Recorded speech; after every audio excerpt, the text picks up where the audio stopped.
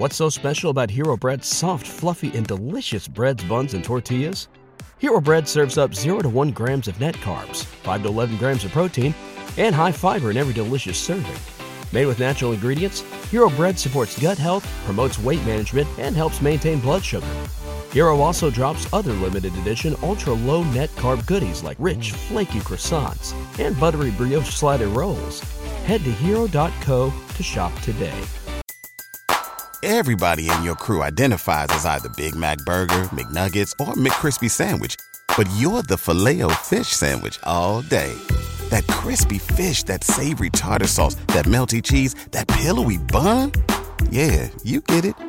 Every time. And if you love the Filet-O-Fish, right now you can catch 2 of the classics you love for just $6. Limited time only. Price and participation may vary. Cannot be combined with any other offer. Single item at regular price. Ba-da-ba-ba-ba. This is a podcast from Minute Media. Let's ride. Time for the words that are recited before each and every game here at Dodger Stadium. Take it away, Finn. It's time for Dodger baseball.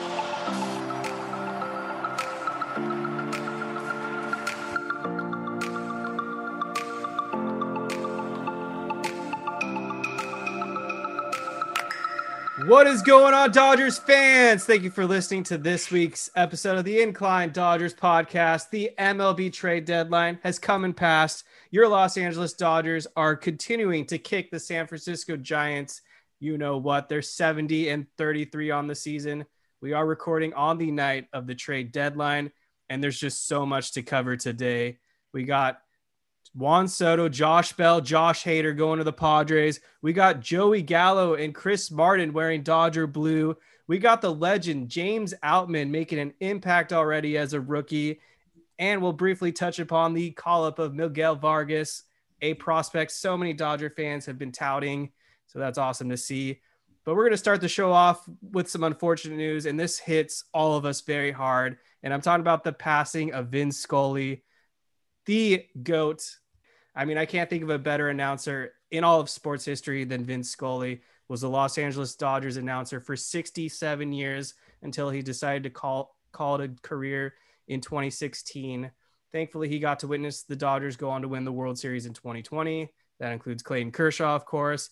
We're also joined by a friend of the show. You know him from KSBY. I'm talking about not the manager of the Astros, but the better one, Dusty Baker. So I know this is going to be a tough way to pass the torch over, but I know you wanted to get some stuff off your chest, so have at it. Yeah, glad to be back on the show. And, they scheduled to have me on this thing well before we had the news. But, I guess I'll start off by saying this. I thought about this day and knew this day was going to come for a very long time, obviously. And nobody wanted to think about this. I think it started to get a little more real once Tommy Lasorda passed. Of course, once Vin Scully's wife passed, you knew at some point in time that it was going to happen too, but you just didn't want to believe it was going to happen. You had mentioned I work in TV. My whole dream growing up all stemmed from one man, and that was Vin Scully.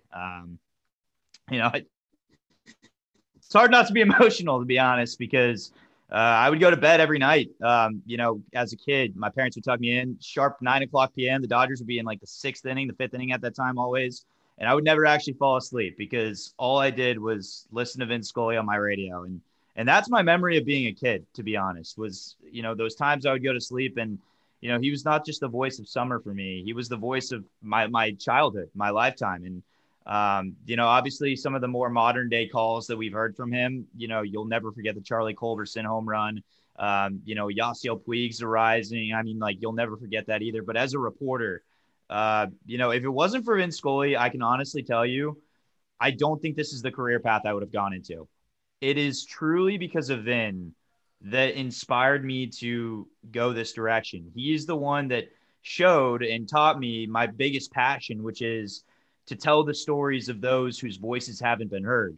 And Vin Scully did that better than anybody ever in this industry. I firmly believe that. And I'm just so grateful to have grown up listening to him. It's really hard as we're recording this right now to really wrap the mind around the fact that he's gone. And, part of him isn't gone. We have 94 years of him, but a lifetime of the soundtrack of baseball comes straight from him. And it's going to take a long time to get over this one, probably harder than anybody. And it's crazy not, getting to know somebody in person, but you feel like you've known him your whole life. And, one last part, because I know I can ramble about this forever, but, there's a lot of memories people will have of Vin Scully. My biggest one would be on October the 1st of 2012. The Dodgers were in the running for a wild card spot.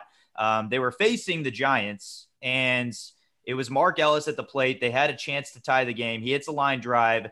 That damn Angel Pagan in center field dives and makes the game-winning catch to end it. The Giants obviously had first place already clinched, but the Dodgers season was over there. And I'll never forget sitting there thinking we were so close. We were so close, and there was just so much pain and anguish, and the fact of losing the Giants just really made it even worse. But hearing Vin Scully, the way that he wrapped it up just so quickly and so yet effectively, he said, that's the way this game is. You win, you lose, you celebrate, and you suffer. And I remember sitting there and thinking to myself, holy cow, that is what baseball does to you. Sometimes you win, and when you win, you celebrate. When you lose, you feel like it's the end of the world. You're suffering. And there was nobody that made me feel like I was being related to more than Vin Scully. It's like he was your best friend sitting next to you and just telling you, hey, it's going to be okay, but this is how it is. This just has how it goes. You lose to the Giants sometimes. You don't like it. It sometimes can feel like absolute suffering. And he found a way to put words into a sentence that I don't think anybody could ever formulate. And for that, I'm just thankful. Thank you so much, Dusty, for sharing that. That was really awesome stuff. I totally forgot about that 2012 call, but that is Vin Scully for you. And the last thing I'll say to touch on Vin Scully before I pass it over, he was the main reason that this podcast started to begin with. Very similar path of what Dusty was talking about. Growing up listening to Vin, the way he would just explain the stories of all these unique players, pulling out stories of, like, I remember, God, I wish I remember his name, but there was a Rocky player, and every time he faced the Dodgers, he would talk about his car, how he had like this crazy colorful car.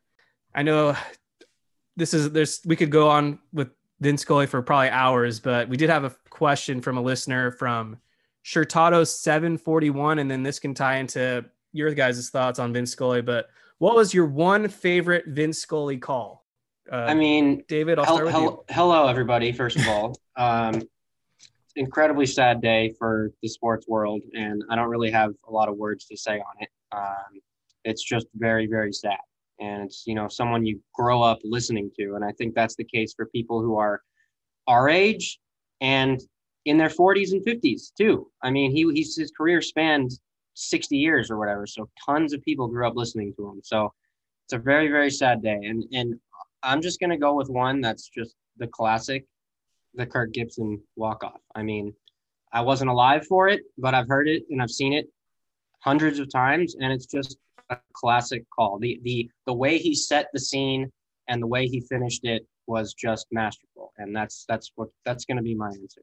All right, I think mine is and again, I wasn't alive for this one either, obviously, but the Koufax perfect game, the 2-2 to Harvey Keene, just that entire inning is just so beautiful. Just the way he sets the stage, he calls out the time, it's just every little detail he was describing one after the other, just beautifully set.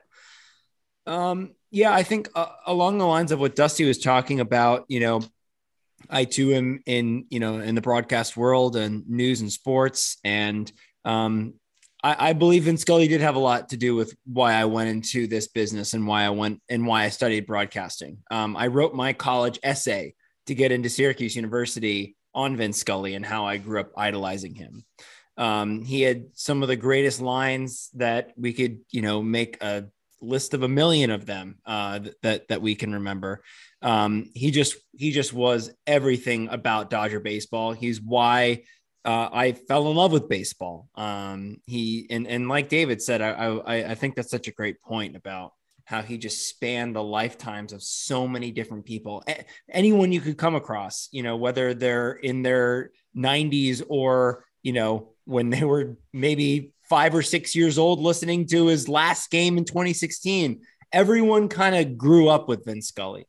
And so that is to me the coolest bonding experience I think any fan base or any fan can have, is to know that he was the voice that was talking to all of us. And that's how we're all connected as Dodgers fans. So a really, really sad day. And I thought that the Sportsnet LA broadcast handled it really well, just beautifully done.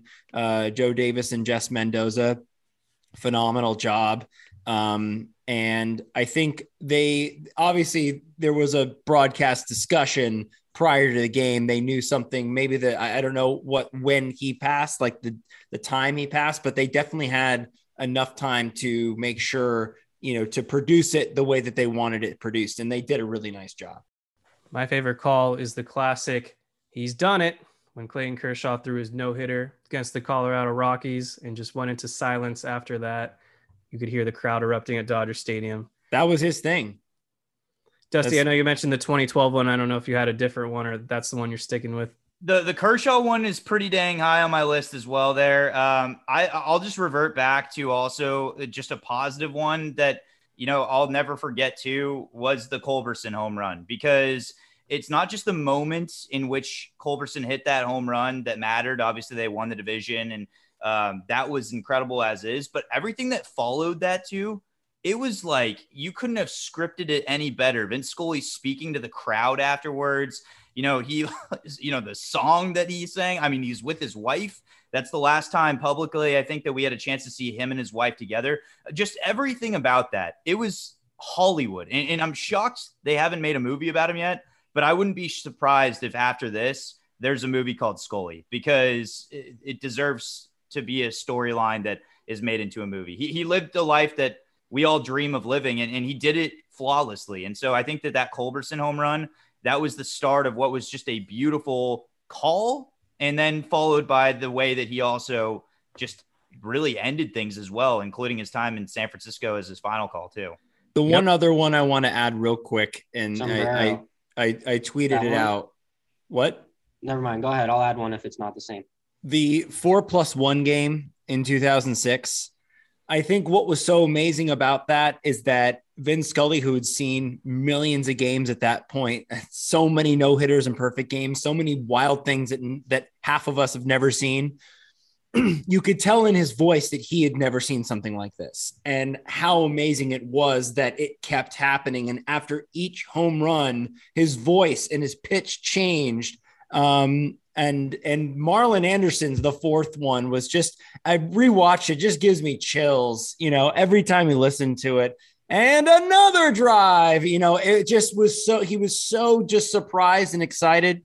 And then of course, the capper with Nomar, the Dodgers win at 11-10, and then he just shuts up. And then the Nomar trots around the bases, and that's just so quintessential him. But yeah, that's definitely up there for me too. Was that the one you were thinking of, David? Yeah. Oh, okay. Nailed it. Yeah, it's only fitting that Vince Scully would go out during a Dodgers-Giants series where they're playing at the final ballpark that he officially called a baseball game up in San Francisco. Oracle, moving on. It's trade deadline talk. The first question comes from GD or GDLU Hosh on Twitter. Are the Padres a threat now? Well, they might be, because what they did during this trade deadline season is quite remarkable, to be honest. As I predicted on this podcast, they landed Juan Soto, did not expect Josh Bell to tag along, but they got him to kind of an under the radar great addition. I know David mentioned him as a possible Dodgers target, but the good news is the Padres are going all in. They went from one of the best farm systems to now Fangraphs has them ranked dead last. They gave up Mackenzie Gore, who we really have not seen a lot of yet as Dodgers fans, but we kind of expected him to be someone to maybe torch us for years. Don't have to worry now. They gave up Robert Hassel III, CJ Abrams, James Wood, Harleen Susanna, and Luke Voigt, because Eric Hosmer was initially in that package, but he didn't want to go to Washington. It was in his 10-team no trade clause. He vetoed the trade. It held things up for probably a good half hour. So the Padres had to pivot and say, okay, well, Luke Voigt, see ya. My initial thoughts are just kind of, I respect the Padres for going all in. When you land a superstar like Juan Soto, and now you have a trio of Manny Machado, Juan Soto, and of course, Fernando Tatis Jr., who has not played this season. That is just quite something. I don't know where they're going to line these guys up in the order, but that three is one hell of an order. And this could be something that the Dodgers are going to have to face now for potentially the next decade. I'll leave it at that if you guys want to get in on the Juan Soto talk. But I am thankful that the Dodgers did not throw away all their farm guys to get this guy, because I don't even know if they would be able to sign him long term. The contract that the Padres are going to have to fork up is going to be over $500 million guaranteed. So I'm not going to sugarcoat this. This was a great day for the San Diego Padres, a great couple days for the San Diego Padres. They put all their chips in the middle, and finally, after completely whiffing last year, AJ Preller got it done. Now, is this a huge gamble? Absolutely. You completely gutted your entire farm. You traded the top 4 prospects I mentioned on this podcast last week that I said should be included in the deal. Mike Rizzo did a good job with this trade for the Nationals. He probably could have got a tiny bit more, but I think he did good. He got the 4 big names. Now, for the Padres, you get Josh Hader, you get Juan Soto, you get Josh Bell as a throw-in, and you get Brandon Drury. That is a haul. They have completely changed their entire makeup of that entire team. They are a legitimate threat in this division. They're a legitimate threat in the National League, and they're a legitimate World Series contender. Now, the Dodgers still have the upper hand. They have a 12-game lead in division. They have the playoff experience that the Padres do not have. The Padres are almost certainly going to have to play a 3-game wild card series against either the Braves or the Mets. And frankly, the Padres pitching is still a bit of a question mark. After Joe Musgrove, it gets kind of iffy. For the long term, if you can lock down Soto, you have that paired with Tatis and Machado. That is the best big three in baseball. Yes, I do think it is slightly better than the Dodgers' big three. I'm not going to sugarcoat it. I think it is. So it was a home run for the Padres for now. Now it could blow up in flames. And if it does blow up in flames, if they don't win a World Series and Juan Soto doesn't sign long-term, AJ Preller should be sent to the gulag and they have to restart that entire franchise. So right now, home run for the San Diego Padres. I'm surprised by you, David. I did not think you were going to take that route. And I did not think I was going to take this route, which is sort of the dissenting opinion, I guess you could say.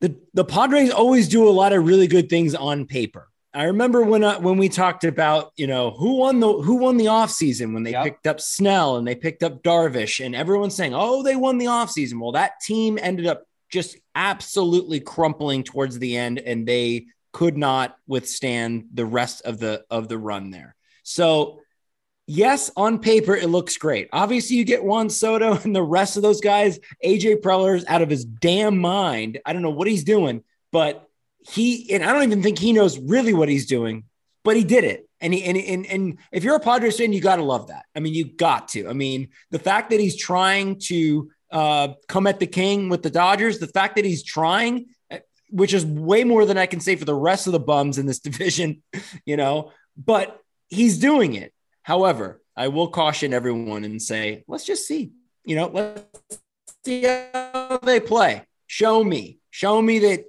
you're a serious threat. I don't think they're going to overtake the Dodgers. I think the Dodgers are a juggernaut and they have a 12-game lead. And I'm confident in saying that they're going to hold that lead. Yeah. But whether or not the Dodgers face the Padres in the playoffs, the Padres got to get to the playoffs. And in what shape are they going to be? I think we just have to wait and see on this one. I'm kind of in between both of you guys on this. So first of all, with David, I completely agree with you on the fact that it was a home run trade deadline. I think that the Padres, they get an A+. They do. But it goes back to that whole risk factor that Jake was kind of mentioning right there. So here's the devil's advocate, if you will, where it could go one way or another for them. A big factor is going to be, are they going to extend Juan Soto? That may come down the road. If you look at their spot track right now, they have about $86 million obligated through 2025. So they do have the funding technically to be able to pull that off. I'm expecting that they will. I wouldn't think they gave up all this prospect capital for a 2.5-year rental, if you will, which, by the way, that's still technically 3 postseasons that they get out of Juan Soto. That's a long time. But I do expect them to probably fork out the cash for an extension. What this does for them, though, that's a knock against them. They probably don't have an awful lot of capital to really invest in other major free agents. So they're kind of strapping themselves to the hope that Juan Soto continues to be this Ted Williams-esque player, as well as Fernando Tatis Jr. getting out of trouble and staying healthy, Manny Machado not aging too early. They're having to bank on those three things happening to be good for the long haul.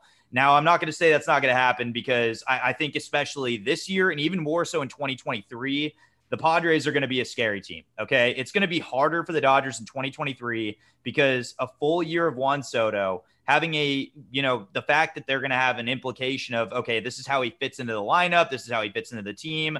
They're going to have all that figured out by the end of this year. Whether or not the Padres win the World Series or not in 2022, it's not a failure. Okay. A lot of Dodgers fans are going to want to point to that. I think 2023 is probably the year the Padres are actually gunning for, but this move for Josh Hader also leads me to believe, in the move obviously for Josh Bell and Drury, that, hey, they're in it for this year too. And that is frightening. Okay. Now here's to Jake's point. The thing that's scary is they depleted this entire farm system, which was the deepest in baseball. I personally have a little bit of bias. I'm a diehard fan of Esteury Ruiz. I love the makeup of this guy. I thought his prospect ranking was way too low. The Padres dished him for virtually nothing. Is kind of a throw-in, if you will, in the trade for the Brewers. I think that's going to haunt them. I think losing Hassel III is going to haunt them. Wood was projected by many to actually possibly be their top prospect. I think he's going to be the best player in that trade. He very well could be, and that was a huge ad for the Nationals. We could be talking about the Washington Nationals, I'm not joking, in 2 to 3 years as a playoff contender. I really do believe that. More likely probably in the 3-year range, but I think the Nationals got a great haul out of this. I do believe that. And so that's tough for the Padres because you're basically limiting yourself here in the future. You're trying to win this year and even more so in 2023. And if you don't do that, if you don't extend Soto, that's a failure as is. But if you don't win in the next 2 years, I also think that's a failure. More so for next year. But it's really a huge gamble, as you kind of mentioned there, David. And I will say this, the pitching for the Padres at the top, okay, you have Musgrove, you have Darvish. Those two have pitched very well this season. But outside of that, it's really not deep at all in that rotation. And losing Mackenzie Gore, who I know had an arm injury, so that kind of took him out of the rotation initially. But there's not a lot of depth there from the second starter down. You have Darvish inconsistent. And of course, Musgrove hadn't even looked that good over the last couple weeks here. So I don't know, man. It's so tough to say. The lineup's going to be a gauntlet through that top 4 this year. It just is. You're going to have to expect that Tatis, Soto, Machado, Bell, even Cronenworth and Profar. Profar has been hitting the lights out of the baseball. That might be a really tough stretch for the Dodgers and any team in baseball. But the bullpen's not great. Josh Hader's struggled a little bit this year. I think there's a reason why the Brewers dished him. They got great prospect capital back. I don't know. I'm kind of indifferent right now. But I do think that they are a legitimate threat to the Dodgers, not just this year, but also in 2023 and possibly beyond. Yeah, I think they're going to regret giving up Ruiz big time. I mean, he had 1,000 OPS in the minors with 60 stolen bases. Huge. And to me, Josh Hader really does not move the needle. He's basically having an identical season to Taylor Rogers. I mean, this isn't the same lights out Hader from 2018, 2019, where he was posting an ERA in the sub ones. I mean, I don't think he can even pitch on back-to-back days or something. I think he has this weird endurance issue. To be fair, Hader had that one implosion where he gave up 6 runs and didn't get an out. So that kind of skyrocketed his ERA. He's definitely I don't care. Than Rogers. 2019, Juan Soto owned him, took the lead in the wild card game. Freddie Freeman last postseason took him deep in a big spot. There are a lot of moments where the game is on the line. That's regular season, but there are a lot of big postseason moments already where Hader has imploded. And Dinelson Lamet, who was great for the Padres, postseason too. Yep. TK was regular season. Yeah, Hader TK was regular season. Yeah. Hader was untouched. But anyways, Dinelson Lamet was great for the Padres. They kind of wore him out. Great reclamation project for the Brewers. And then they got another prospect in the mix along with Taylor Rogers. I know Brewers fans are probably like, what are we doing when we're in first place? But I think it's going to work out in the long run because the prospect capital, and they're basically pivoting to Rogers. They got Devin Williams now. It makes sense to me. That's really all I have to say on the Padres. They're better than where they were before the deadline. I still don't think they're a threat to the Dodgers whatsoever. To me, it boils down to the Dodgers having to take out the Mets and the Braves. I just disagree. I mean, I think the Padres completely flipped the script today and the past couple days. I really, really do. They're historic. I'm shocked by you, David. They are historic chokers. We know that. I know, but they are going to have to prove that that's not the case. But on paper, and I know it's just on paper, and we've said this before, it's a completely different team. I mean, you get Juan Soto, that completely changes the entire clubhouse. It changes the vibe. It changes everything. So I view them as, if not one of the top two, the biggest threat in the National League. I just want to see it. Just show me. That's all. I would prefer not to see it, but I hear your point. Yeah. I will say what scares me a little bit is the Dodgers are on a collision course right now to potentially face those Padres in the DS. Yep. If it was the NLCS, I would feel a lot better about that because the Dodgers rotation's deeper. They've got better bullpen pieces, but in a best of 5 series, you're talking about having to face Musgrove probably twice.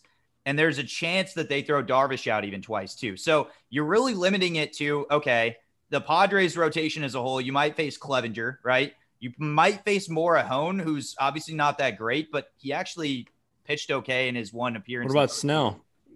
Snell scares me in the postseason.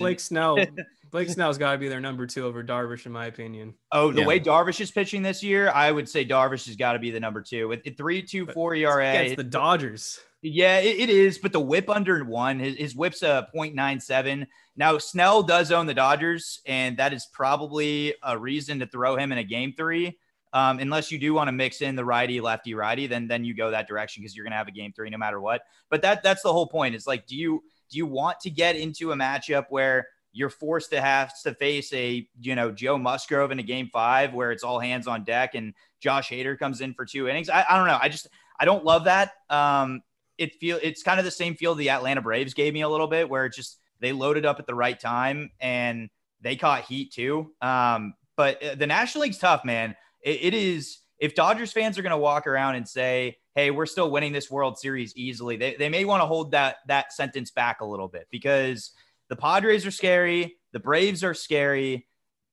Out of that trio of them, and then also the Mets, I might actually be the least scared of the Mets. I'm not. No, Scherzer and DeGrom potentially twice in a potentially is the key word there. DeGrom came back today throwing 102, and then the Braves, Fried and Spencer Strider maybe twice. The NL is going to be tough no matter what. This might be one of the deepest National Leagues, top wise speaking, in quite some time. It's no cakewalk. It is no cakewalk. That's for sure. The Cardinals and the Brewers just need to stop. It's a 4-team race, man. All right, let's move on to what the Dodgers did this deadline.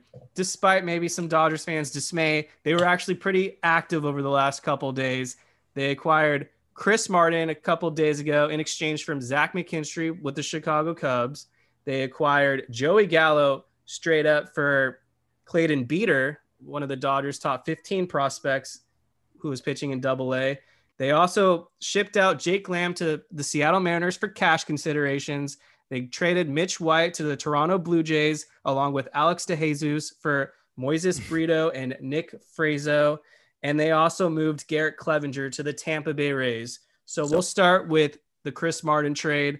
The Dodgers needed to get a reliever. They got their guy. Chris Martin might not be the flashiest or sexiest name out there, given just the deadline movement. But they did not get their guy. They got a guy. Okay? They got a high leverage reliever, which is what they needed. Did they? They got a good filler when it's they're trailing 5-3 maybe. I don't know. Disagree. 2.19 ERA and 12.1 innings in the postseason. In save situations, opponents have a 653 OPS against them. That's over a 308 plate appearance sample size. And in high leverage situations, opponents are hitting 255 off Chris Martin with a 638 OPS. Now, obviously, people are probably thinking they wanted to get a closer to potentially replace Craig Kimbrell. But at the end of the day, the Dodgers were just more looking to replace Daniel Hudson. And I will note they do have Blake Trinan coming back. So that's basically a deadline add. And on top of that, Brusdar Graterol will be activated off the IL soon. Not to mention Walker Buehler, Dustin May, and the name that David will not let me mention, but Danny Duffy is expected. No, we're not doing that, dude. That is a banned. Pretty loaded pen right there. And you look at the Dodgers 40-man roster, and we'll get into some of the guys I just mentioned who they had to get rid of. But they had to ship guys out because they have to open up 60-man spots to get these guys back off the IL. I thought what the Dodgers did with during this trade deadline was fine. They didn't. I mean, the way their team is currently constructed, they're a terrific team. And if they made 0 moves, I still think that they would be the favorites to win the World Series. So just going to start by saying that. Before I get into Joey Gallo, the one regret that I do have, and I know that David agrees with me here, the one regret that I do have is that they didn't get an elite higher leverage reliever. I don't think Chris Martin is that guy. And I also think that Blake Treinen is that guy. Bruce Dargratto could be that guy, but we've got to wait to see what they're going to be like when they come back from injury. Same with Dustin May. Walker Buehler before the injury was terrible. So we need to wait and see what those guys are going to do. And I just think it may have been a gamble by Friedman and company to stand pat on that and not go after at least one reliever, a David Robertson, Josh Hader. Those guys, you didn't need to break the bank to get those guys. And I thought Josh Hader, you had to. I thought that one of those guys could have been decent for us. Right. But you don't, it's not like a prospect haul that they were expecting for Pablo Lopez. Oh, by the way, why are the Marlins so damn difficult to deal with? Why are they always just freaking hoarding all their players all the time? They always do this. But anyway, I thought that they should have gone after a reliever and gotten one. That's my only regret. I really actually do like the Joey Gallo pickup. I know he's struggling in New York, but he was a cheap pickup and they didn't have to give up much to get him. Clayton Beeter not having a great year anyway. So I thought that was a good gamble for a guy that gets on base. He's like a Max Muncy type, and this is kind of a reclamation project. This is kind of a guy that, has a lot of pop, can get on base, can play a really good outfield. And so why not give him a shot? And I think that, it was just a bad situation in New York. Not every guy is cut out to play in New York City. It's a tough place to play. He got booed mercilessly. He seemed like he was miserable there. So why not put him on the Dodgers and give him an opportunity to hit in the middle of this order? I really like that move. I think that it's a very, it's not that much of a gamble because whatever you get out of him will be a bonus. Love Joey Gallo addition for the Dodgers. Low risk, high reward. Didn't give up anything like Jake mentioned. Prior to being traded to the Yankees, he had a 211 batting average, not sexy, but an 833 on base plus slugging with the Rangers. Back-to-back seasons, he had 40 home runs. He plays a gold glove defense, and the Dodgers were desperately looking for a left-handed bat for whatever reason. And to me, yeah, Jake Lamb was cool. We touted him. We liked him a lot. Wasn't that great with the Dodgers. I mean, he batted 239 with 2 home runs. Joey Gallo, to me, has the potential to have like that Eddie Rosario impact in the postseason. If he just gets going, he's going to hit a ton of bombs. Yeah, I agree. I liked the move. It didn't cost anything, frankly. I mean, Beeter has not been anything good. He projects as a reliever. He's got a 5 ERA in AA, I think. And that actually closes the book on that Gratterall Kenta Maeda trade because the Dodgers drafted Beeter with that pick they got from Minnesota. So it ended up being Gratterall and half a season of Joey Gallo. But I was underwhelmed. Like Jake, I wanted a reliever. We don't know what Treinen is going to be like when he comes back. Kimbrel we don't know what the hell is going on when he takes them out. You don't know what you're going to get. It's sometimes really good, and it's sometimes like, holy shit, what are we doing? It's basically Evan Phillips in the bullpen right now. You don't know what you're going to get from Gratterall, and Treinen, like I said. Dustin May, another question mark. Is he going to start? Is he going to piggyback start, maybe with Heaney in the playoffs? We don't know what the roles are there. So I would have liked them to acquire a reliever like a Raisel Iglesias, somebody to just get a body in there. Maybe it works, maybe it doesn't. You don't necessarily have to put him on the playoff roster. But it didn't cost, was it the Phillies who got him or the, I forget who got Iglesias, but it was the Braves, wasn't it? Braves, yeah, the Braves. Braves. Okay, so it was the Braves. They didn't. It didn't cost that much. They ate a lot of the salary to lessen the prospect haul. So, and didn't they give up Jesse Chavez? I think Tucker so. Davidson somehow still in the major leagues. So I don't know. And frankly, they traded away a possible playoff reliever in Mitch White. So didn't get that. That to me was really bad. I mean, to give up starting rotation depth when you have all these injuries is just, I didn't like that. See, I disagree with that. I think Mitch White would have been a solid reliever in the playoffs. I think trading Mitch White is a vote of confidence in Ryan Pepio. If they need a guy, I think they basically said, that's you. So I'm okay with that. I just, apparently the prospect they got, Ryan something, is some super athletic pitcher who can dunk a basketball and projects really highly. He had Tommy John, but he's come back strong. So I get that. I didn't really see the need.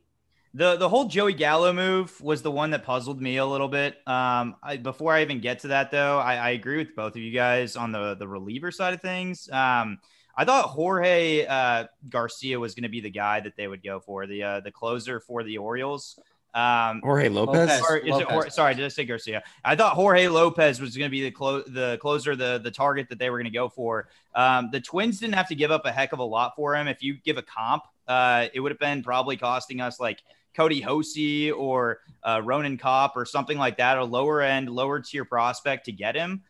They gave up one, their 23rd ranked prospect and then a couple lower tier ones in order to get him. I thought that's the price that I would have been willing to pay to get a pretty decent reliever like Lopez. And they didn't pull the string on that. And Martin is definitely not their guy.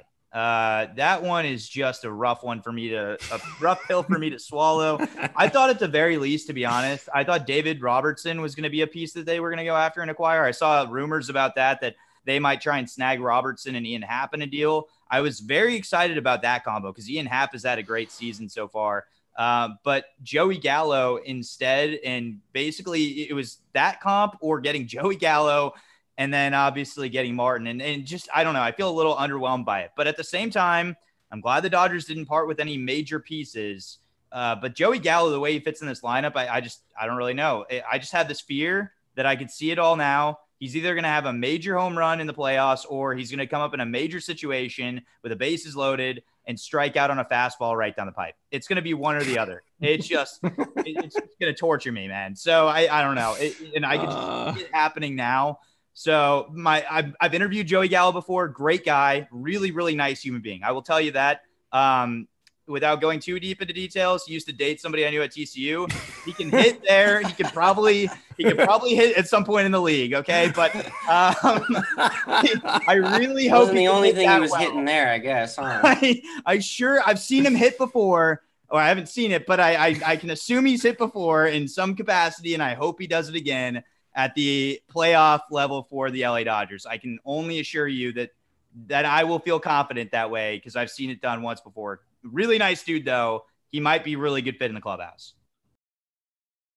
All right. Well, despite your false narratives that the Dodgers need a reliever, I'm about to read off to you guys 14 pitchers that are most likely locks, and one of these guys ain't going to make the cut. Clayton Kershaw, Julio Urias, Tony Gonsolin, Andrew Heaney, Tyler Anderson, that's 5. Dustin May, Walker Buehler, hopefully coming back, that's 7. Now you go to your bullpen, Craig Kimbrell, Evan Phillips, Blake Trinan, Brusdar Graterol, Alex Vesia, Caleb Ferguson, Yency Almonte, that's 13. Now you add Chris Martin, there's your 14th, and maybe Tommy Kahnle comes back. That's 15 reliever pitchers right there. So the idea that Andrew Friedman had to trade for a high leverage guy, non-existent. He does not trade top prospect capital for relievers, never has, probably never will. So I can live with the moves or lack thereof that Andrew Friedman did today. And to be honest, I'm giving the Dodgers a B for this deadline. I think they plugged in some holes. Joey Gallo, B for boring. Joey Gallo, even though David was bashing Friedman today after praising him for years. I was. Best team in baseball. Let me remind you, they have 70 wins. Name me another team right now with 70 wins. The other teams making all these moves today, they're the ones trying to catch the Dodgers. The Dodgers don't have to burn prospects for guys they don't need. I'm fine with this team rolling into October. They also have guys down in the minors like Carson Fulmer, who they could easily add up. Dylan Betances and Hanser Robles have not been sexy so far in AAA, but they are there. Maybe they get it together. The Dodgers have options here, and I'm fine with this pitching staff. I trust it. They have the best ERA in baseball. I'm not sweating one bit. Did you name David Price when you were rattling off those names? No, I did not.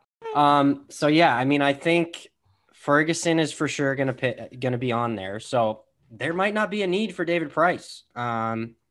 Which frankly, he's been really good lately. Keyword lately, but that is not a guy I want pitching in meaningful situations in the playoffs. It's just not. He's just not the same as what he used to be. It has disaster. It has Ryan Madsen written all over it. So, and frankly, I don't think Tommy Kahnle's going to be back whatsoever. And I don't think Buehler's going to be back either. I think they're just kind of saying that, hoping it works out. Now, if they're willing to bring him back in a relief role, then we might be talking. But that's going to be hard to manage your workload as a reliever. If you're a starter, it's tough to kind of make that transition very quickly. Yeah, it's so hard to still forecast exactly what direction this team's going to go once you hit the playoffs. But I will say this, just if you look at where this team is at right now, I'm curious to see how they use Dustin May, because my guess is, and just based on the history of the Dodgers with their young pitchers, especially returning from injury, I don't expect them to extend him out. Some people are saying, and reports are saying, he'll come back as a starter. Part of me believes that he's going to be one of those guys that's like an opener that goes 2 to 3 innings, and that's going to be their way of kind of stretching him out. I honestly see him in the postseason as a guy that's going to be used as more of like high leverage relief, kind of like what we saw in the playoffs back in 2020, because you got to be careful with his arm, number one. You don't know exactly what that wear and tear can look like. You don't want to ruin it immediately. And knowing Dustin May's stuff, can you imagine how electric he would be out of the bullpen if you said, Dustin, you're going out there for 1 inning, maybe 2 innings, and just throw heat man and strike as many dudes out as possible with your ridiculous 2-seam. I mean, he could be filthy late in the games. And I think you listed it right there. I mean, the rotation feels almost like it's good even now to go into the postseason, even somehow without Walker Buehler. So why run the risk of starting Dustin May when you could bring him into a situation where, let's say they play the Padres, okay? And, you have Tatis, Soto, and Machado coming up. We've already seen Machado whiff a bunch of that 2-seam of Dustin May. Can you imagine if there's one reliever on the Dodgers team, if you dictate him to be a reliever, who I would trust outside of Blake Trinan to get through the gauntlet of that lineup that includes Josh Bell as well? It's probably Dustin May, right? So I feel like he's going to be a pretty core piece to what you may see in the postseason there if he can come back healthy. As far as underrated relievers, I do agree David Price is not in the picture for me. It's hard to trust Kahnle. Phil Bickford's probably the worst reliever right now in this bullpen at this time on the active roster. I can't really stand watching him. I'm curious to see what they do with Pepiot. I really do. I think that Pepiot may play a role. He's shown that he's got some command issues at times, but that changeup when it's on is pretty dang great. So I don't know. There's going to be some experimenting to do here, but I think that the bullpen is going to be okay, actually, from like innings 7 through 9. My question is, who's your middle relief guy going to be that you can actually go to and trust? Say Kershaw can't go deep in a game, like a guy that comes in the 6th inning. I don't feel confident in that range of middle relief because Martin doesn't play as a guy for me that I trust to keep a game within a 3-run range, if that makes sense.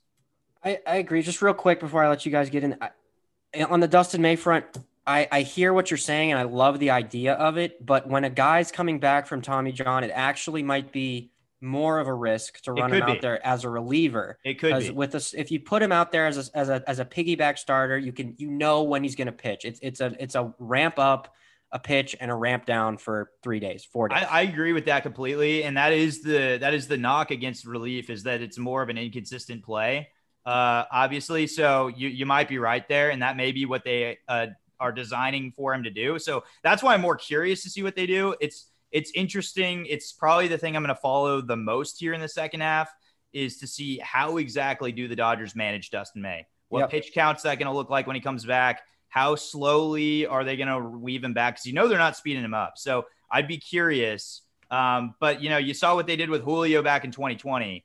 And you can't help but think, man, that was probably the best part of that bullpen was Julio Urias coming in and able to lock down literally the last 2 to 3 innings of a game. That was nuts. For Julio, they had Kenta Maeda. All right. Well, Mitch White did come up. And to me, This was probably the most predictable move that the Dodgers could possibly do at the deadline. Okay, let's take it easy here. Ross Stripling 2.0, and Mitch White, no doubt about it, is a major league pitcher. He deserves to be in the big leagues. Oh, God. Go ahead, Kevin. Just play in the background. With Mitch White, unfortunately, he was not good enough to be a Los Angeles Dodgers starter in the long run. They had their 5 guys already. Mitch White was rotting in AAA. Everyone knows Ryan Pepiot is already better than him. That's 6. And then we got Dustin May. That's potentially 7. Maybe they should have traded Mitch White for David Robertson. That would have made a lot of sense to me. Instead, they're moving him for prospects. But they had to clear guys off the 40-man roster. This was just inevitable, just given the fact of Edwin Rios is coming back. Chris Taylor is not – he's on the 40-man, but he is coming back up in the major league level. Thus, why I think they shipped out Jake Lamb. And then Dustin May, Blake Trinan, maybe Tommy Kahnle, and then Danny Duffy, all on the 60-man. No, not Danny Duffy. If they're going to bring them up, they have to DFA somebody. And so there's no better time than to sell these guys at the deadline and get prospects in return. Garrett Clevenger also had to pay the price. He now gets to reunite with Luke Raley in Tampa Bay. We got to have our memorable experience with Clevenger a few days ago when he gave up like 6 runs in the 9th. So sayonara, Mr. Clevenger. So I don't know. I mean, like we said, I feel like we've talked about this, enough. I'm okay with what they did. I'm not thrilled with what they did. Like I understand the logic, but I would have liked something more. But if you go back to 2020, they didn't do anything at that deadline. They traded Ross Stripling, and that was it pretty much. So that's true. I mean, they won the World Series that year. Look at their big acquisitions in the past. I mean, Darvish lost, Machado lost, Trey Turner and Max Scherzer lost. So the outlier is trading Ross Stripling, and they won the World Series. So clearly they like what they got. So at this point, Friedman's given you no reason to not trust him. And what an electric podcast that was when they traded Ross Stripling. We were in the middle of recording, and I remember where we were when that happened. And that was something else. We got a trade. Yep. It was thrilling. Now, I did not play I Will Remember You by Sarah McLachlan for Ross Stripling. Yeah. I thought that was your own voice right there. That was just beautifully executed. Thank you. Yeah. No, it was actually Sarah McLachlan, not me. Wow. Amazing. Yeah, no, it's definitely something that is going to be talked about, I think, for a while, because if the Dodgers win the World Series this year, people probably will not care or will not remember this trade deadline. But if the Dodgers lose and they lose to the Padres in this postseason, everybody's going to jump back to this trade deadline. And obviously the first thing that will be brought up is, well, they didn't get Juan Soto. Well, Juan Soto is not necessarily the piece the Dodgers needed. Well, it depends. It depends on what happens, right? Exactly. You know what I mean? It's like if Juan Soto doesn't have a great series and the Dodgers still lose, you know what I mean? I was a little surprised that the Dodgers didn't go out and try and get JD Martinez. That was the piece that I thought they were actually going to push for a little bit. One more good right-handed bat that can slot in the middle of the lineup, especially with the struggles Muncy's having. You maybe Muncy's kind of reaching out, and you saw the home run the other day. That was a good sign. But I was a little surprised they didn't go for JD, strictly because there's a connection between the Dodgers and JD. The hitting coach for the Dodgers, Robert Van Scoyoc, is the reason why JD Martinez has the swing he has now. So I really thought with the availability of JD possibly being out on the market that he was going to make a stronger push to say, bring my guy back here and pair him with, Chris Taylor was obviously one of the guys that Van Scoyoc changed the swing of quite a bit. So I thought that might have been a good fit. JD obviously has punched the Dodgers in the gut in past years as well. So that he can hit well at Dodger Stadium. I was curious about that, but is he worth a top 5 prospect? Right. That's the other thing. It's like they would have had to pay the Dodgers tax, which unfortunately a top 5 prospect for the Dodgers is more like a top 3, top 2 prospect for most other teams out there. So it is a question of, was that really worth it? At the end of the day, I'm glad that they didn't part with any of their top prospect capital. I'm a little disappointed that they didn't necessarily go out and make a move, parting with some of the lower tier prospect capital, considering they have so many great pieces. Like Cody Hosey, I honestly thought was going to be on the move here. I really did. He's kind of been trending in a downward direction. I thought maybe maximize the value that you see from him and dish him because he's close to major league ready in that sense, age-wise and everything, and there's no spot for him. So was a little surprised that they didn't try to at least maximize there. But other than that, you can't go wrong with keeping Diego Cartaya. Can't go wrong with keeping, Bobby Miller, and then obviously Gavin Lux on top of that. Not just talking prospects, but I'm glad they didn't dish Lux. That was never going to be in the cards. Anybody, all these teams are going to ask for Lux and May like they have for the last 3, 4, 5 years. Exactly. But that's never in the cards. Greatest MLB deadline ever, in my opinion. Way too many trades to go over, but some of the other big ones that jumped off the page to me: Luis Castillo going to the Seattle Mariners, Frankie Montas going to the New York Yankees, and that's going to roll us into another question from on Twitter at DubQuacker7. Was Frankie Montas worth trading? Was he worth trading for in order to acquire Rich Hill? I mean, the simple answer is duh. Rich Hill only went 30-16 as a Dodger with a 3.16 ERA over 361 innings, and he was an absolute beast in the postseason. Completely owned the Red Sox, held it together against the Astros, and the common theme was Dave Roberts would always pull Rich Hill way too soon. I agree with everything you just said. You should record that and record me saying that to you, Kevin. Because it'll never happen again. Well, one of us said Juan Soto was getting traded, and one of us said no way in hell was it happening. You were right. All right, let's talk about. You just work here. James Outman, one of the top prospects for the Dodgers, got the call up against the Rockies in Coors Field. First at bat, hits a home run. One of the few Dodgers to ever do that. He's currently on a 7-for-8 tear batting, or 6-for-7 tear batting in the 800s. OPS well over 2,500. Already has numerous extra base hits, and I think is quickly becoming a fan favorite because James Outman, someone I've been hyping up, is the real deal. And I'm so glad they didn't have to trade him this deadline. Unfortunately, he probably won't be a big part of this postseason run because there's just too much depth. But in the meantime, while there's some injuries, let it keep rolling because you cannot get this guy out, man. Yeah, it's going to be tough to find him at bats, even with the injuries. I know that Justin Turner's on the IL right now, but you got Joey Gallo coming in tomorrow. Miguel Vargas just got called up, so he's going to get a lot of time at third base with Justin Turner out for a little bit. It's still going to be tough for Outman to find at bats because he is left-handed. Now, if he was right-handed, that would be an easy fix. You could platoon him, but with Gallo, Bellinger, and Betts out in the outfield, there's really no spot for him at this moment.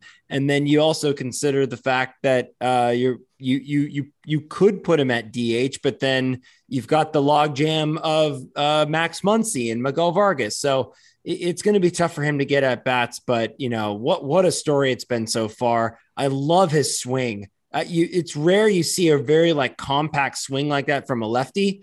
It kind of reminds me a little bit of Andre Ethier in a way, but just the short, compact. Barry Bonds had a swing like that. I'm not saying his swing is as similar, but those are the examples of short, compact, left-handed swings. And I think, Cody Bellinger could learn a thing or two from this guy in terms of adjustments, because I know that he made a lot of adjustments to his swing. On that note, take a look at Outman's swing and then put it side by side with Daniel Murphy's back in his prime. Mm-hmm. Holy cow, the similarity is shocking. They kind of have the same launch angle off the ball I agree with everything you just said right there. He is compact through the zone. He is able to stay inside the ball, which is part of the reason why he gets great lift as well. And you can just tell that when you see plate coverage, he's got plate coverage inside, outside the zone because his swing is so compact. I was amazed because I'd read about this kid quite a bit. Obviously, the OPS speaks for itself in the minor leagues at 915. But when you have 21 bombs and 11 steals in the minors, that's always going to pop off the page for you. But to see the actual sheer athleticism and go with the fact that he really doesn't have a lot of holes in the swing. It looks like defensively, he's not going to be anything that's, going to hurt us. In fact, it seems like he's only going to be a strength there. He's got some speed on top of him. So I think that as a depth piece, at the very least, it's very helpful to have him. I do agree that the at-bats are going to be an issue. And it's part of the reason why I'm not really loving the Gallo move as much, because I fear that they're going to feel like they're going to have to give Gallo at-bats when a guy like Outman may have just proved himself that he deserves more at-bats. So I worry about that just a little bit. We'll see how it plays. Usually these things kind of play themselves out. And so kind of let time go by. But just as of trying to dissect everything that happened today, and pairing what the Dodgers did with where Outman's at right now, I mean, at the end of the day, I hope he gets his chance, because what a heck of a start it's been. And he's got great flow too. Also stoked Miguel Vargas was added to the 40-man roster. Don't know how long he'll be up, but dude has proven it down in the minors in AAA. 15 home runs, 382 on base percentage, right-handed bat. So definitely some potential to fill the void of Justin Turner. We just don't know how long he's going to be out. He could be activated for the Twins series, which is just a few days away, I believe. But I hope they give Vargas some at-bats, because he definitely has earned the opportunity. Coming from another listener, at Checo for Teen on Twitter, what is your Mount Rushmore of Dodgers relievers? Like all time? Oh, all time. So that's 4 relievers. That is how many heads are on Mount Rushmore. I'm going to go... I'm going to throw Eric Gagne up there. Yep. Kenley Jansen. Yep. He's got to be up there. I know my other 2. Takashi Saito for me. That's a good one. Trinan's up there for you, right, David? Yeah. My other 2 are Jeff Shaw, throwback. Jeff Shaw. Wow. He was electric growing up. And Blake Trinan. Yeah. I almost went Broxton, because he was really good until he was bad in the playoffs.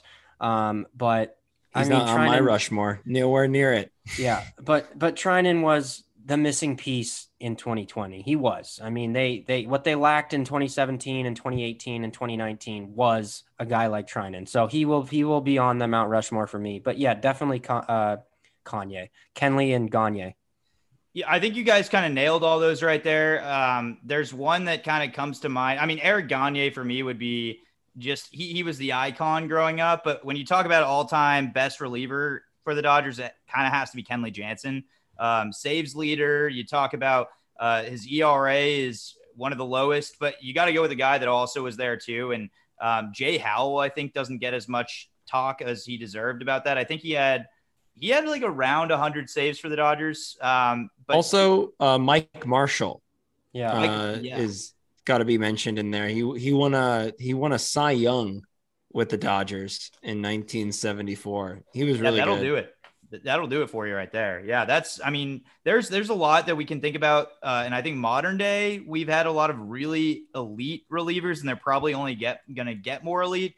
Takashi Saito was an interesting one to throw out there. I didn't really consider that one. And then after a longer period of time of thinking about that, I mean, he at one point was at the elite level in his game. And he was locked down in the 9th inning for that little stretch there of a 3-4 years. So you could throw him out there. I think the easy ones, though, have got to be Kenley and Gagne. And then it's up for debate. Jeff Shaw was actually a really good throw out right there. I like that one a lot. We traded Paul Konerko for him, I believe. Wasn't that right? Sounds right. Oh, then that's a DQ right there. Sounds really right. That's a bad trade. That's a DQ. I think we traded Paul Konerko to the Reds for Jeff Shaw. Wasn't it the white? Oh, it was.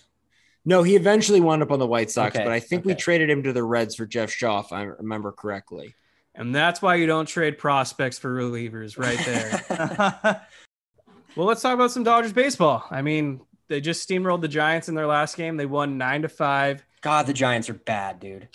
The Dodgers So have bad. won 6 consecutive games now against San Francisco. Kind of having their number, which is sexy in my book. 9-5 victory.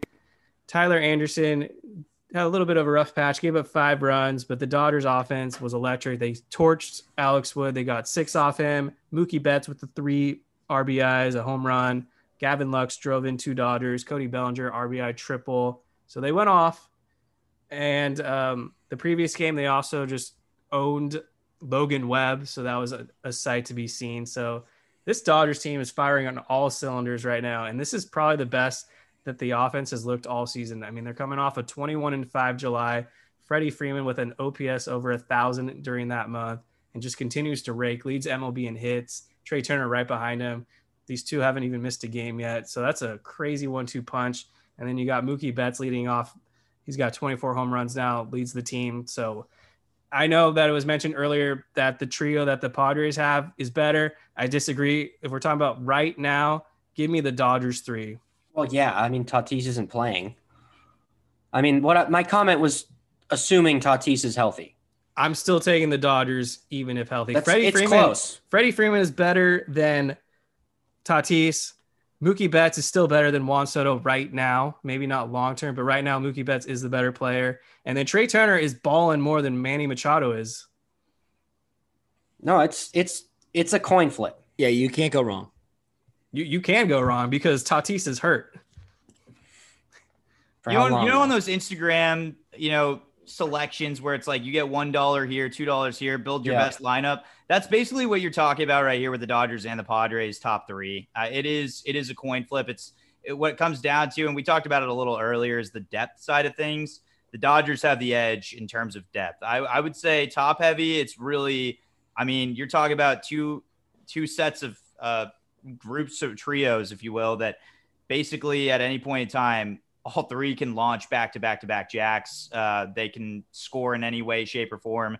It's pretty scary either way. But, yeah, Dodgers are clicking on all cylinders offensively, and it's good to see Will Smith hitting again because, holy cow, that was a rough little stretch that he had. Yeah. That was painful to watch. Yeah, so Dodgers got 2 more games left with the Giants. Then they got a big series with the Padres. It's going to be fun. That's going to be fun. That will be electrifying. Juan Soto will be wearing his Padres uniforms. Tatis is a question mark if he's able to return. Is it at Petco? He's not returning for that series. Is it at Petco? No, it's in LA. Oh, nice. Ooh. Yep. That's gonna be a lot of fun. And they have the Sunday night baseball matchup. So yeah, the only thing that sucks is then we don't get to hear Joe talk. Yeah, that's where I was going. Yeah. Joe did a great job, by the way, tonight. Holy cow. What a way to handle that situation. Yeah, he was basically tasked with giving a eulogy. Yeah. And he did it to perfection. He did it really well. And I saw he almost got Castellanos too. Oh, almost. Yeah. Yeah. Like right at the beginning, a ball went to the warning track. I was like, please don't leave the park. Yeah. Please, Bellinger, catch it. All right. Shout out to @Josh the Flip on Twitter, who asked us if the Dodgers should make more moves, but we kind of already answered that in pretty great depth. I think that's all I have for today. So if there's anything else you guys wanted to cover before we sign off, now is the time. I do have a short idiot of the week. It's nothing crazy, but it feels appropriate. My idiot of the week this week, is death. So what I have to say is to the Grim Reaper, fuck you. You took one of the good ones today, so you are the idiot of the week. That's all. Of the year. Yeah, it's challenging to be a Dodgers fan and sit here and think we lost Tommy, and now we lose arguably the greatest figure in LA sports. There's not words that can describe the emotion of this, and it's pretty bittersweet. You have a Dodgers team that wins the game in San Francisco. You love the feeling of that, but then as they're giving their high fives, their victory high fives in the backdrop, and a classy move, I will say, for the Giants, on the billboard it shows Vince Scully passes away, and obviously born in 1927 to 2022, and that just hit me a different way. It's probably the first time a Dodgers win didn't do enough for me to turn my frown upside down. I think that this one's going to sting for a long time, but let's remember the great memories of Vin, man, and let's win for Vin. Yeah, that's what I'm looking forward to in the days following this. Are getting to relive all of those memories and all those moments, to be able to rewatch games over and over again. We've already started to see a bunch of the clips roll in, and it's just a lot of fun to relive some of those moments. I was watching the Yasiel Puig highlights when he first came up. That was just such an electric time, and the connection between Vin Scully and Yasiel Puig was really cool. He gave him the nickname, the Wild Horse. And then just a few minutes ago, Puig put out a little video just basically saying how much he loved Vin Scully and how well Vinny treated him. They had a really special bond. And I felt like in a weird way, Vin Scully was one of the only people that understood Yasiel Puig, and really did a beautiful job in covering his career. And I love that those years are etched in Dodgers history with Vin Scully attached to it. All right, Dusty Bakers, thank you so much for joining the Incline today. Before you go, I had to ask you, earlier this offseason, I believe you met a certain somebody, if I'm not mistaken. So why don't you walk us through what happened? Yeah, I did. It was, wow, what a special moment. You talk about a great figure in baseball and in Dodgers lore, man. I was named after Dusty Baker as obviously my dad was a diehard Dodgers fan. And it's crazy. I'd seen Dusty Baker over the years. As a little kid, I was carried over the fence when I was 4 months old, back when he was the Giants manager. Saw him again when I was, I think, 3 years old when he was the Giants manager. They brought me down to the dugout, and I guess I beelined it straight to the pitcher's mound in hopes that I would throw out the first pitch. I was not the first pitch that day. So I wish I had video of that, but that's what I was told happened there. He's just been great to me over the years. When I was looking at schools, thank God I didn't go here. You're going to be very happy about this one, David. I was looking at Ohio State and chose not to go there. But the beauty of that trip was I went to see a Reds game. And during my flight, I got a voicemail from none other than Dusty Baker. And he said, "Hey, man, I hope this is Dusty Dusty I'm talking to. This is Dusty Baker. I left you 4 tickets behind home plate." And he's just been that guy my entire life. And so I had a chance throughout this time to tell him I had a dream to work in baseball and to hopefully one day be in the dugout with him. And while obviously I was referring to playing for him, I never thought I'd actually be in the dugout with him. And that was just a really cool moment as a reporter and kind of a full circle thing. This is maybe the last year that I'll have a chance to see him. So to be able to see a Dodgers legend, even if he's wearing that Astro color that makes us all sick inside, he may be the one positive that Houston actually has out there. And he's been a huge positive in my life. And man, what a special person he is. And I'm just lucky enough to be able to have one of the many stories that people have about one of the coolest guys the game's ever seen. Very cool. Well, thank God you didn't go to Ohio State. That would have been a disaster for everybody involved. David got out of that story. Yeah. Was Andy Dalton your quarterback? Andy Dalton was the quarterback before me. We had Trayvon Boykin, who he was fun to watch. He was fun to watch until he decided punching a cop was the best decision in his life. He's gone kind of a poor direction since then, and so has TCU. So we're crossing the fingers that that changes for us. But yeah, man, it was cool to be able to choose that school. But who knew that the one knock against Ohio State that I have, it actually led me to seeing Dusty Baker in Cincinnati. That was pretty cool. You still got Gary Patterson over there? We don't. Okay. He's with the University of Texas, the really awful guys with the horns down. So that's my dad's alma mater. Hook him. Oh God. Sick, man. That makes me sick. I can pull for Michigan, but I have nothing that I could say positive about the burnt orange. That's fair. All right. Thank you, Dodgers fans, for listening to this week's episode of the Incline Dodgers podcast. Make sure to subscribe wherever you listen to your podcast and give us a 5-star rating while you're at it. Final thoughts are pretty simple. Dodgers got the reliever, despite what the haters are saying. They got their bat, and they cleared some dead weight. So I wish the best to Zach McKinstry because I think you're going to do electrifying out in Chicago. So I'll miss you in Dodger Blue. Garrett Clevenger, I think you're going to get more opportunities in Tampa Bay and maybe become a high leverage guy there. So I salute you as well. Mitch White, you're finally going to find a home and be in a rotation permanently. So that's going to be great for your career as well. So I think Andrew Friedman did these guys a service. And in return, the Dodgers, they're about to get rolling. This is where baseball is at its core, at its most fun. August and September, lots of games left with our rivals. So go Dodgers.